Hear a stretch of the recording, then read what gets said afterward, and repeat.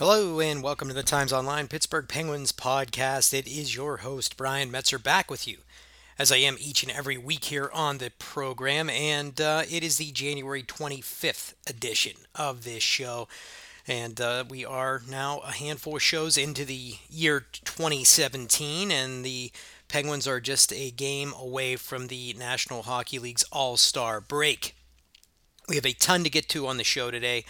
Some injury news. We'll speculate about some of the most recent trade rumors. We'll tell you how the team's been doing lately and share a couple other thoughts, some news and notes, etc., including news of the weird. But before we do all of that, let me tell you where you can find this program. And of course, if you aren't already aware, you can find us at timesonline.com itself. You can find us on iTunes, you can find us on Stitcher Radio, and you can find us on SoundCloud. Simply search Beaver County Times and you will come across this show as well as all of our other podcasts. And I think I speak for all of our hosts and authors, etc., when I say we thank you for your support and checking out everything that we do for timesonline.com. You can find me on Twitter at Brian_Metzer. I always enjoy interacting with you there over on social media. You can find me on Facebook, Instagram, etc., etc., but Twitter is probably the easiest, and we will catch up over there once you guys look me up and give me a follow. So I would appreciate it if you do that. It has been an interesting week, to say the least, in and around the team, in and around the world, if you will, because, of course, we have a changing in our political climate with the new president taking office last Friday. We're not going to talk about everything going on with that, but that's made things pretty interesting. And personally, that's made me sort of avoid social media over the last week. I think it's only getting worse. It's not calmed down much, but that's why you have the joy that is Twitter lists or TweetDeck, all these other things you can do so that you can just categorize your followers and or follows into handy lists of things that are just going to speak to the interests that you want to speak about on any given day. Now, I will say, though, the problem with creating yourself a hockey list is that most folks that are covering hockey around North America tend to weigh in a little too heavily with political commentary, at least in my experience, and that makes the joys of following some of those folks lessened quite a bit. And I do hope that's going to start to cool off, because it's starting to be a little tough. No matter which way you lean or you follow, it's been hard to cover or to follow all the folks you do for sports, entertainment, etc., etc. So that's made things a little bit crazy over the last couple of weeks here. And of course, things have been crazy in and around the Pittsburgh Penguins, because they turned around a 3-game losing streak, their first in over a year, and that happened leading up to our show last week. They reeled off 4 straight victories before they lost to the St. Louis Blues last night, because we are recording this on Wednesday the 25th. They lost to the Blues on Tuesday night in a 3-0 game. Kind of a disappointing effort, the way they went quietly into the night. It's not the way you wanted to see that team play after they had reeled off those 4 very impressive victories. At least 3 of them were impressive. The win over the Washington Capitals was impressive in that they scored 8 goals, but I don't know that it was a great hockey game in the way they played, but I'll take it just because it turned things around from that losing streak. Now, over the span of that 4-game winning streak, the Penguins were able to run up 24 goals on the opposition. They outscored teams 24-10 over that span, if I'm not mistaken. Yes, that's correct, because they allowed 7 to the Washington Caps and 1 each to the Montreal Canadiens, Carolina Hurricanes, and Boston Bruins. And they pretty much were dominant offensively in all of those games, and they did it to 2 pretty effective goaltenders in 2 of those games. 3 actually, because Braden Holtby was in the net for the Capitals game. We talked about that one last week. Then you saw the Montreal Canadiens, Carey Price, let up 4 to the Penguins, and the Boston Bruins, Tuukka Rask, was chased from the game whenever the Penguins beat the Bruins 5-1. That happened, though, partially due to the fact that Rask was suffering from a migraine headache, and he had to retire to the locker room with that ailment and wasn't able to finish the game. But the Penguins were already starting to take control of that one offensively and had run up a few goals on him before he left. Now, that run of 24 goals in 4 games pushed the Penguins back to the top of the league lead in terms of the highest scoring team. And it's just been fun to watch them play offensively. It's something that wasn't on display against the Blues, obviously, but at the same time, they are getting some great contributions from up and down their lineup. They have the New York Rangers 0.11 goals a game behind them now in terms of the average per night, but the Penguins are averaging 3.55 goals per game on the season here, and that's through 47 games played. So, yes, it's kind of hard to believe, but we are almost at the 50-game mark of the National Hockey League season. It's going to be a little bit of a slower week in and around the Penguins. They play at Boston tomorrow on Thursday night. Then they will be off through the weekend for the National Hockey League All-Star break before getting back to action next Tuesday. And then it will ramp up from there again with a couple of semi-busy months. I don't think February is going to be too tough for them, but March is definitely going to be a tough month with 16 games on the docket, and they will also play pretty much every other night from March 29th on through the end of the season on April 9th. So that's going to be a grind for this team. Now, when we're talking about the way they have played offensively, the Penguins are getting these contributions from up and down their lineup. They have had 24 players record at least 1 point this season. And I know I've given you these numbers before, but they've actually improved from the last time we looked at them. And it's kind of fun to see the way that everybody's getting in on the act here. So, as I just said, 24 players with at least a point, 8 players with 20 or more points, 5 players with 30 or more, and of course the Penguins are pretty much the only team with 2 players that have been able to score 50 or more points so far on the season. Not too many teams can boast that. The closest to it right now would be there's really nobody in striking distance of it at the exact moment. You have Sidney Crosby, Evgeny Malkin sitting there at 54 points, both 2 points behind Connor McDavid. Brent Burns, very impressively for a defenseman, is sitting there in 4th place in the league scoring race, right behind the 2 Penguins with 51 points, and then everybody else has 48 or less, and no 2 teammates are sitting there primed to jump into the 50-point plateau. Phil Kessel just 5 points away from 50, and once he gets there, he'll give the Penguins 3 50-point scores. And I know it's not quite the teams that the Penguins had back in 1996, where you saw Mario Lemieux and Ron Francis, Jaromir Jagr, and Kevin Stevens all rolling up, essentially pushing 3-digit totals for the season, but it's still kind of fun to watch all these guys get it going offensively. So that's just a little stat I wanted to share.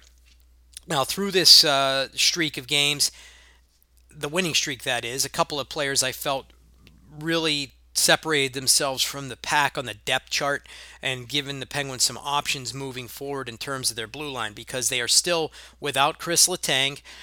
He is very close probably to returning. We're going to talk about him here in a little bit, but Brian Dumoulin did return to the fold last night wearing a modified face shield to protect his surgically repaired jaw, and that was a big get for the Penguins to get him back in the lineup, just because he plays so many minutes. And before I get back to my point about the players that separated themselves, let's tell you quickly how Dumoulin did. He did return to the lineup. He had missed 10 games with the broken jaw, and he finished with a minus rating in the game. He ended up being on the ice for both for 2 goals against by the St. Louis Blues last night of the 3 that they scored. But his return was a big one for the team. He started the game on the 3rd defensive pairing with Chad Ruhwedel, who is a player I wanted to talk about. Finished with 14:53 on the ice, 144 of that coming on the penalty kill. And I felt like he showed zero fear of getting re-injured because he went out and blocked 4 shots. And you're sitting there with a modified face shield and you're jumping in front of, blistering slap shots. That's pretty impressive stuff. But so he's back. Letang very close to getting back. But the 2 guys that were filling in for them, Cameron Gaunce and Chad Ruhwedel, I felt like really acquitted themselves well and given the coaching staff here some options moving forward. Ruedel is still here in Pittsburgh, as I just mentioned. He was teamed with Brian Dumoulin last night, and he has played now 10 games, 1 goal, 2 assists over that span, a +5 rating, and 16 shots on goal. Gauntz was sent back to Wilkes-Barre Scranton when they activated Dumoulin yesterday, but he played 3 games. He had 2 assists in those games. He was a +3, 3 shots on goal. And there was a funny moment with him on the Root Sports broadcast. I'm curious if any of you noticed this. If you did, please do drop me a tweet about it. But, media outlets do this a lot when they are putting something together or putting a package together to show a stat line or something like that for a player that either hasn't been on the team or was recently acquired via trade or something like that. They'll take an existing headshot of a player and they will Photoshop the new guy's head on the body, change all the info, and voila, you have a headshot showing it looks like he was there for photo day and all this other stuff, so you're good to go. Well, that happened with Cameron Gauntz when he was called up. And I just was chuckling about this, and I had a chance to talk to Paul Steigerwald about it when we did our weekly show for the Penguins Radio Network. He didn't realize that it happened, but on the Root Sports broadcast, they clearly used Phil Kessel's body for Cameron Gauntz. And that's not really much of a stretch, because if you notice when Gauntz was here, there were times if you looked really quickly, you almost felt like it was Phil Kessel there, because he sort of had that same kind of hairline, a little bit more of a round face, and a similar build. So it was kind of funny. They slapped his head on Phil Kessel's body, but where they erred was when they put the headshot up on the Root Sports broadcast. They put up Gauntz's face, Gauntz's statistics, but it said right wing 81 under it. And they had the name changed, though. So they forgot to make some pretty important fixes to the headshot before it went live on air. And it proved that they did indeed go with the Photoshop of Phil Kessel for Cameron Gauntz. So just a stupid little fun thing I wanted to throw out there. Now, things were coming up all unicorns and rainbows during that winning streak. I think everything went very well. They were scoring goals. They allowed only 1 goal to the Canadiens, Carolina Hurricanes, and Boston Bruins.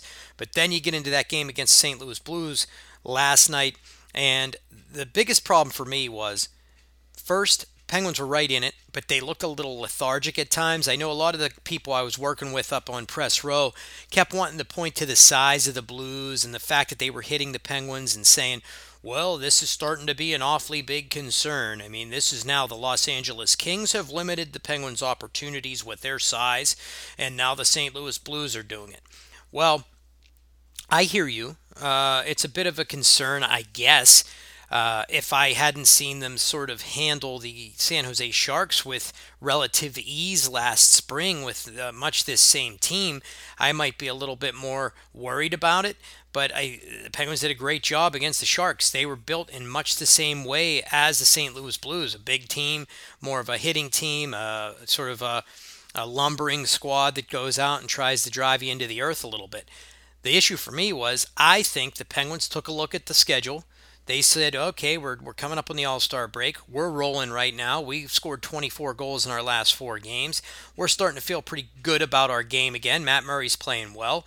The Blues had lost 3 straight games coming into it. They had allowed 18. I keep saying 19. This is like the 4th or 5th time I've done this, and it's not only here with this podcast. I said it, came close to saying it on the Penguins Radio Network broadcast last night during the intermission. But the Blues allowed 18 goals in their last 3 games, and 29 in their last 7. I feel like the Penguins thought, well, we're just going to roll over St. Louis. We're not going to. They're stumbling right now. They're not playing very well.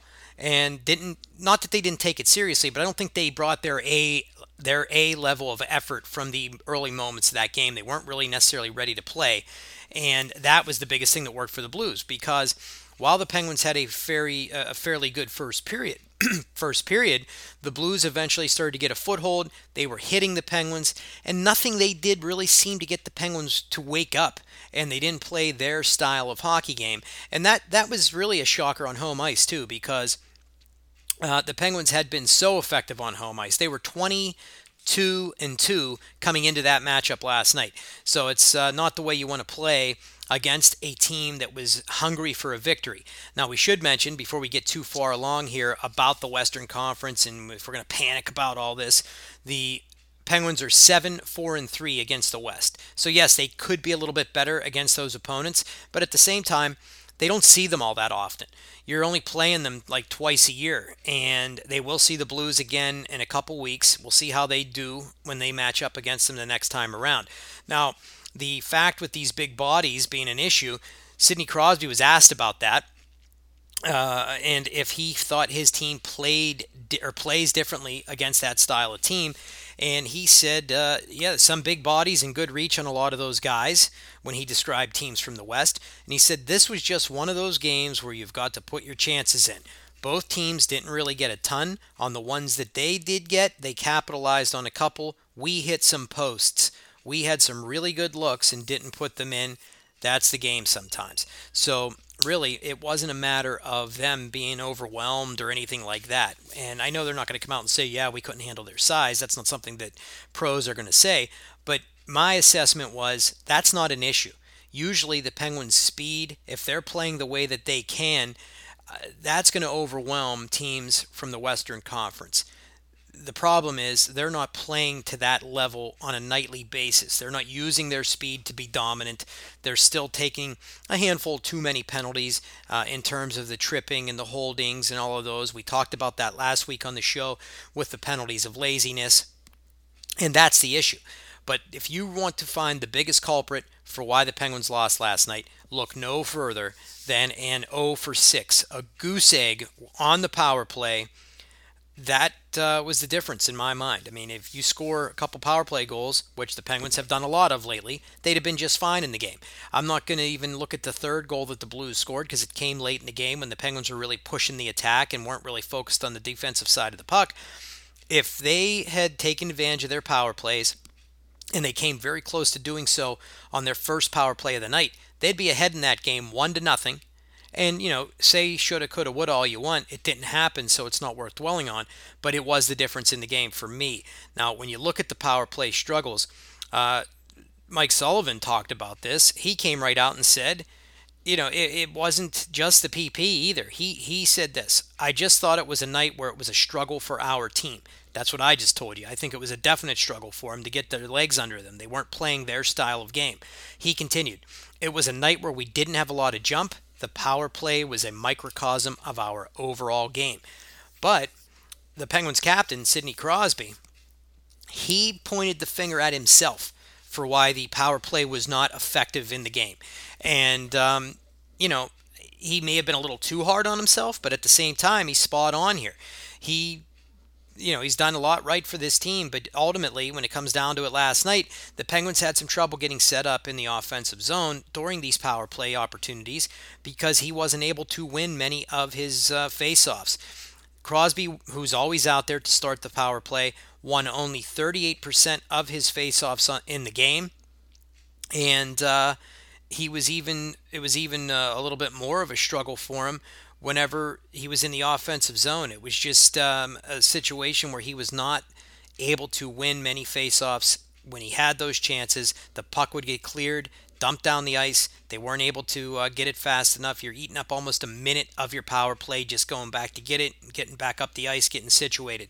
So this was Sid's quote about it, and this is Sidney Crosby being Sidney Crosby in my mind. I have a lot of respect for the way that he will take he takes the good and the bad. He's not going to try and point a finger. There's a couple players around the league and even in that locker room where when things don't go their way, they're sort of, it might not be very evident in a huge way, but they're pointing the finger at somebody else a little bit. It's this guy's fault, or the teammates didn't do this or didn't do that. Not here. Sidney Crosby had this to say. I've got to win, he says, I've got to win faceoffs early in power play opportunities. That's something that he was focusing on. Here, wait a minute. Messed up my quote here for you. I've got to win just a few to at least give us a chance to get some momentum. When you have to go back that many times and you start to not execute coming in, it makes for a pretty quick power play. And that's what we just said, because he's got to, the defenseman got to go back. They got to, reclaim the puck, get up ice, etc., etc. So he goes, so yeah, I think faceoffs definitely. If I can do a better job there, maybe we settle things down a bit. It happens. You lose faceoffs, but you don't want to lose that many. I think I've got to do a better job of giving us a little help there.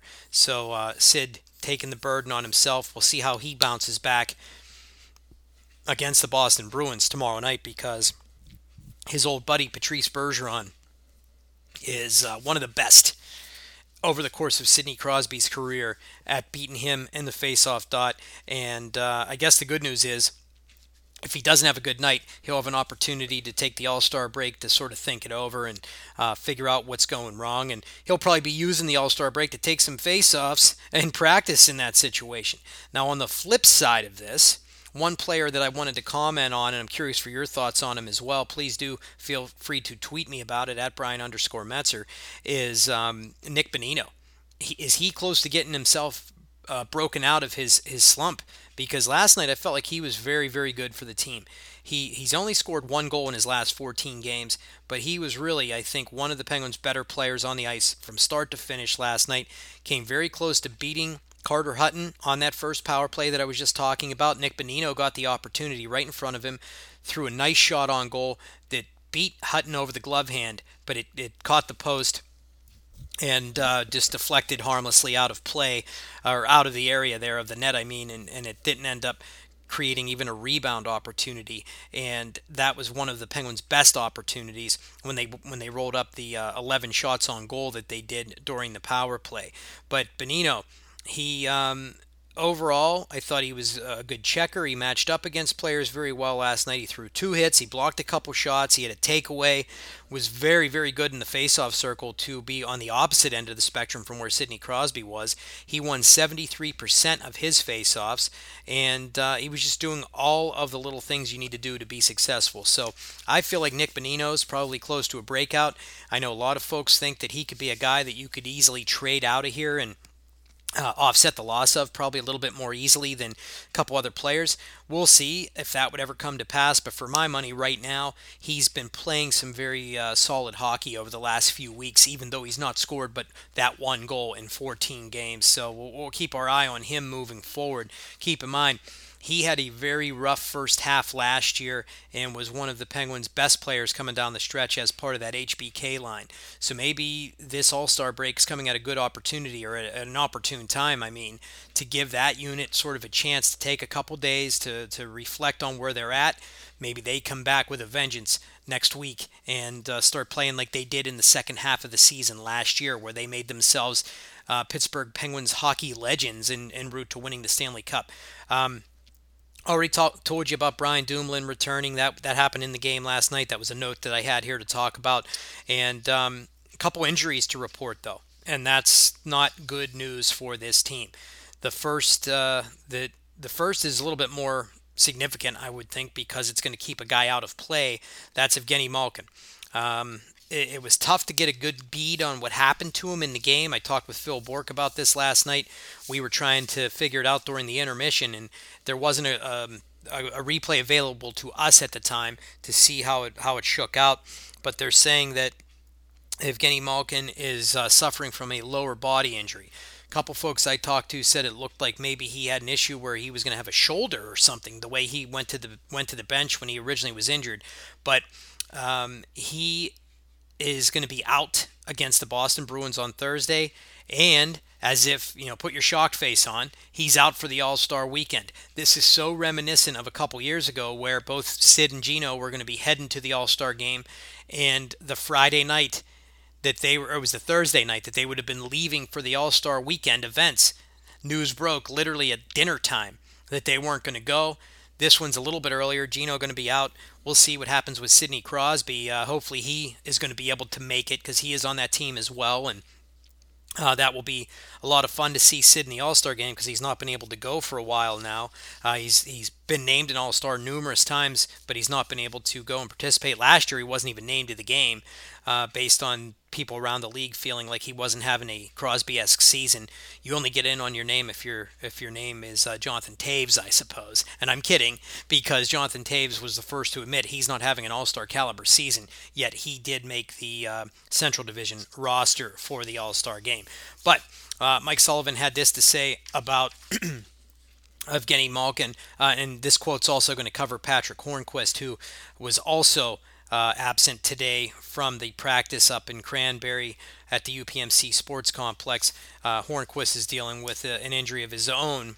His is a lower body as well, and you may recall him early last night in the game. He went to the bench after what looked like maybe blocking a shot, and he limped over to the bench, and then he finished the game, but he was in a lot of pain, and he looked like he was dropping some expletives on the bench. Anyway, Mike Sullivan said Gino will be evaluated after the All-Star break, and we'll probably have more information at that point.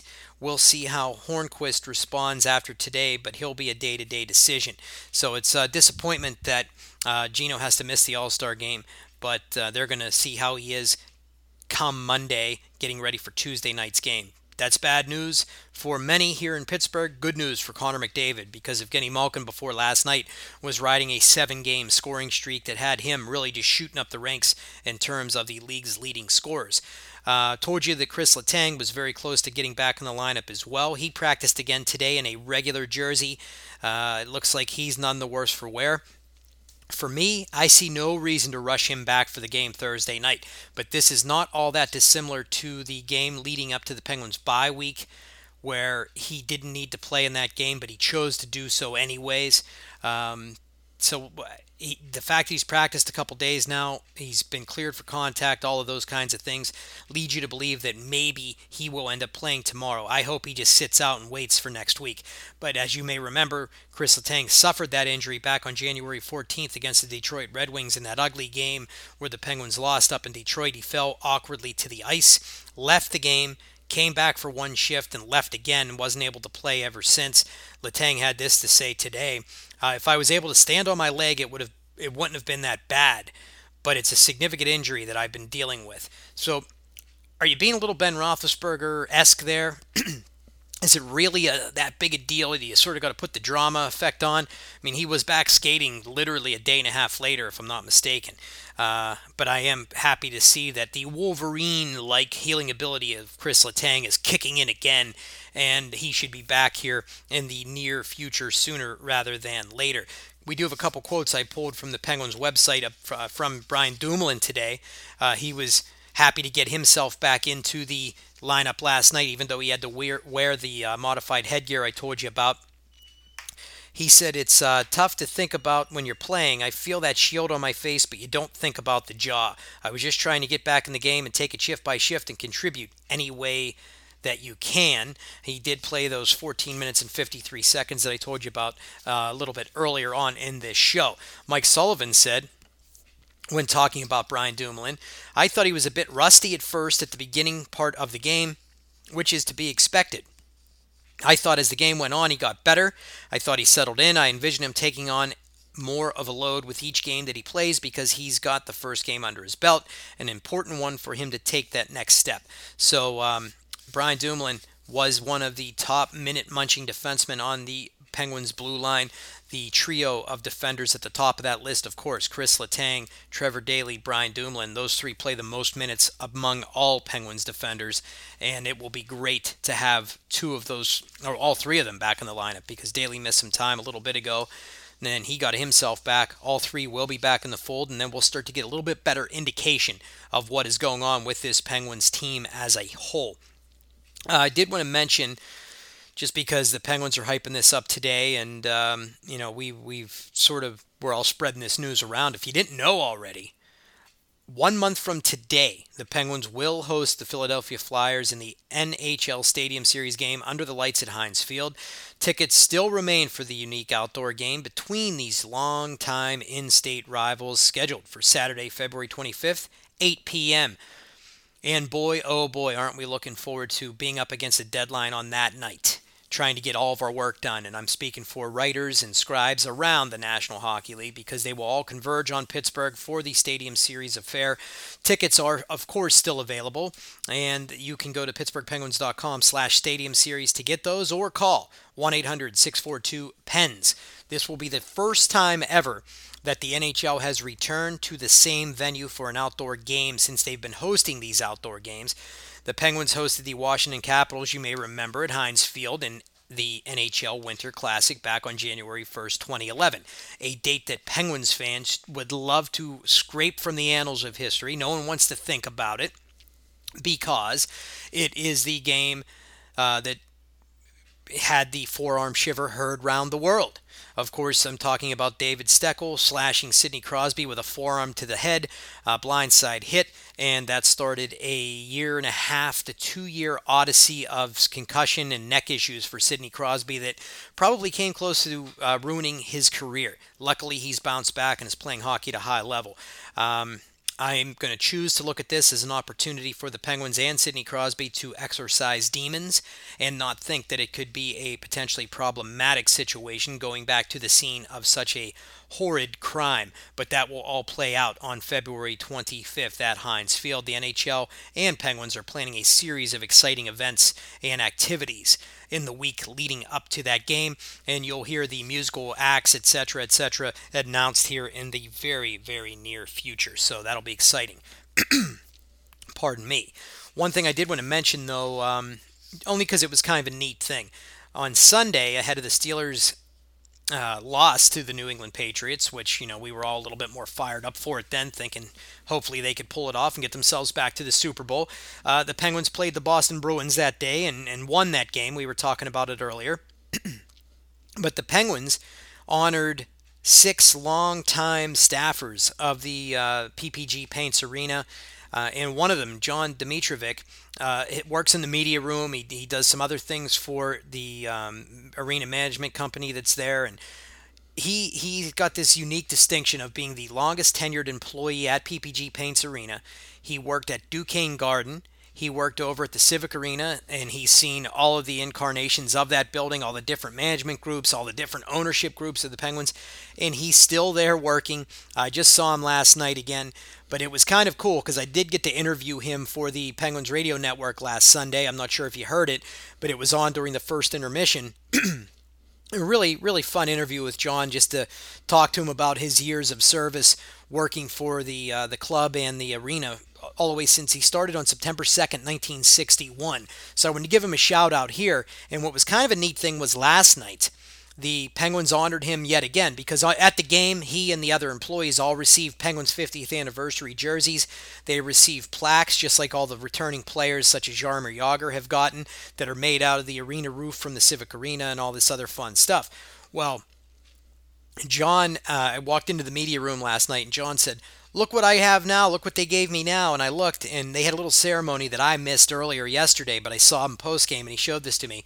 They gave him a signed Sidney Crosby jersey that said, "To John, congratulations, all the best, Sidney Crosby." I thought that was just really nice thing for the team to do and for Sidney Crosby to do because they all know John, they all deal with him, these players know him, and these start to be the faces that you see on a daily basis, not only for us as media members in that media room, but the players going down there for practices and other events, etc.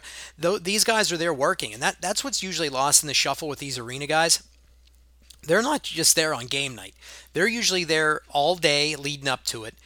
And if there's an event the next day that's non-hockey related, well, their day doesn't end.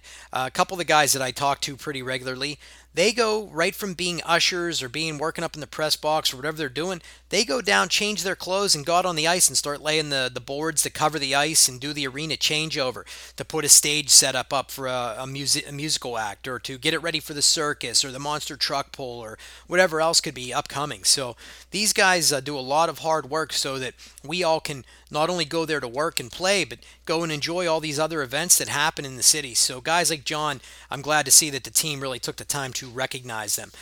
One non-hockey related news tidbit that I wanted to throw out since last we met. You all know I'm a Star Wars aficionado, a Star Wars junkie. We got the name of Episode 8. It was revealed earlier this week, and it's going to be The Last Jedi. Something that a lot of folks didn't realize is in the crawl to The Force Awakens, when it's talking about the First Order looking for Luke Skywalker, it refers to Luke as the Last Jedi. So this will be a lot of fun for Star Wars fans and for your friendly neighborhood podcast host, Brian Metzer. I'm pretty fired up about that. All right, I got a couple of Twitter questions for you here, so let's talk through those, and then we'll get you your News of the Weird, and we'll get you on your way. First up today, we have a question from my buddy on Twitter, John Rutter, a great follower and great fun interacting with him on a regular basis. John said, Mets, got one for you this week. What's making Rust and Sheary so successful alongside Sidney Crosby? Anything specific that they've mentioned? Well, I'm going to tell you this. For me, honestly, I think the first thing is speed. Both of those players play with a heck of a lot of speed, and that helps the cause because they can get to open space. They know just where to go to be ready for action and to just to get themselves ready to go. Now, this is what Sheary said when he was talking about the line. He said he was talking about his season itself, but he goes, it's going better than I expected at this point. I think it's a mixture of a lot of things. The way we're playing as a team and the way our line is playing, I think it's just been clicking right now. These streaks usually don't last. I'm going to enjoy it while it's here. And he's talking about his 4-game scoring streak that earned him number one star of the week honors. He went on to say, I think we bring a lot of speed to the table. I think when we get pucks behind the defense and come at them with speed, I think it's tough for them to defend, so I think it's just been working for us. And then he complimented Brian Rust and said his speed is a big factor. He can grind it out in the corners. He wins a lot of puck battles along the wall and the offensive zone. So when he's doing that and creating space for guys around him, I think that's when he's at his best. Now, I know Sidney Crosby really enjoys playing with these two guys. You wouldn't think that he would because they're not these, world-burning wingers. Everybody thinks Sid needs a winger. You got to go out and get Phil Kessel, or you got to do this, or you got to do that. And you get Phil Kessel, and he doesn't even end up playing with Sid because Sid has often thrived with maybe a less pedigreed player who works hard. And that's what we've seen with Chris Kunitz. We've seen that with Pascal Dupuis. And those guys have been very, very productive playing with Sidney Crosby. You're seeing that right now with Brian Rust and Connor Sheary. Connor Sheary specifically is in the midst of a world-burning season that none of us really thought was going to be in the offing for him. I mean, he has been remarkable. Really impressed by him, and you can't take anything away from what Brian Rust is doing either. I think both of these guys have played above their pay grade, and both of these guys are doing anything that you would have asked them to do playing with Sidney Crosby. They get open for Sid. They keep up with him when they get breaks into the zone. And Sheary specifically has shown an ability to just find those soft spots in and around the net. And when you do that, a guy who is a playmaker, who's as pedigreed as Sidney Crosby, is going to find you. And Sid does it with eyes seemingly in the back of his head, as he did a couple times to set up Connor Sheary goals against the Boston Bruins just the other day. So that's my take on it, John. That's why I think they're thriving there. Our buddy Needles Heel comes in with his weekly question here for the show. He said, with the Wilkes-Barre Scranton guys from last year, and he is referring to Sheary, Rust, Scott Wilson, etc., and guys like Daniel Sprong, Jake Gensel, and others to come, is the Pens window for winning open for a while? Well, I'll say this. Your window is going to be open for sure as long as you have Sidney Crosby and Evgeny Malkin on your roster. That's going to make the Penguins a yearly playoff contender. Now, how they build teams around them is going to determine how they do in the Stanley Cup playoffs. And having these young players available is definitely going to be the answer, because you look at teams that have been good in the salary cap era, it is because they graft on cheap, talented players in and around their high-ticket superstar style players. And that's what the Penguins learned last year. That's what the Penguins are still doing this season, getting these contributions from guys like Rust and Sheary and Scott Wilson and Jake Gensel and bringing up the AHL defensemen. Having those kinds of players available at the back end of your depth chart, or even in the middle to top of your depth chart, because that means you draft well and you develop well and you have talent that you can shoot up through your lineup and inject that into your team, you are going to be very successful. So yes, I think specifically with a young goaltender as well on the way in Matt Murray, you got that aspect covered. You have a blue line that by all accounts is going to need some tweaking moving forward, but for the most part, if it plays as anticipated, you're going to have Chris Letang there. You should have Oli Mata if he gets himself back into form. You have Brian Dumoulin, who's still a fairly young man. Some other pieces that you hope to graft on in future years. So overall, Chris, the simple answer is yes. I do feel like the window is going to stay open. Jake Gensel looks like he's going to be a great NHL player, rolling up some offense now. at a level that we did not anticipate, at least at this level of the game. And Daniel Sprong, we're still waiting to see exactly what the Penguins have there because he's had his ups and downs with injuries, and he is back playing for Charlottetown now. He returned probably 2 weeks ago, or maybe a little bit more than that, and it was a very under the radar move that the Penguins sent him back. I didn't even realize it, but he is back playing with Charlottetown, and by all accounts, having himself a decent year back in the in Canadian junior hockey. All right. Thanks for those questions, boys. You can get your question in on a future edition of the show. Simply tweet me at Brian_Metzer using the hashtag BCTPensPod. Now, time for your news of the weird. And this one, a Valentine's Day one. Why not? It's right around the corner. And this comes to us from New York, the Associated Press. And it says, roses.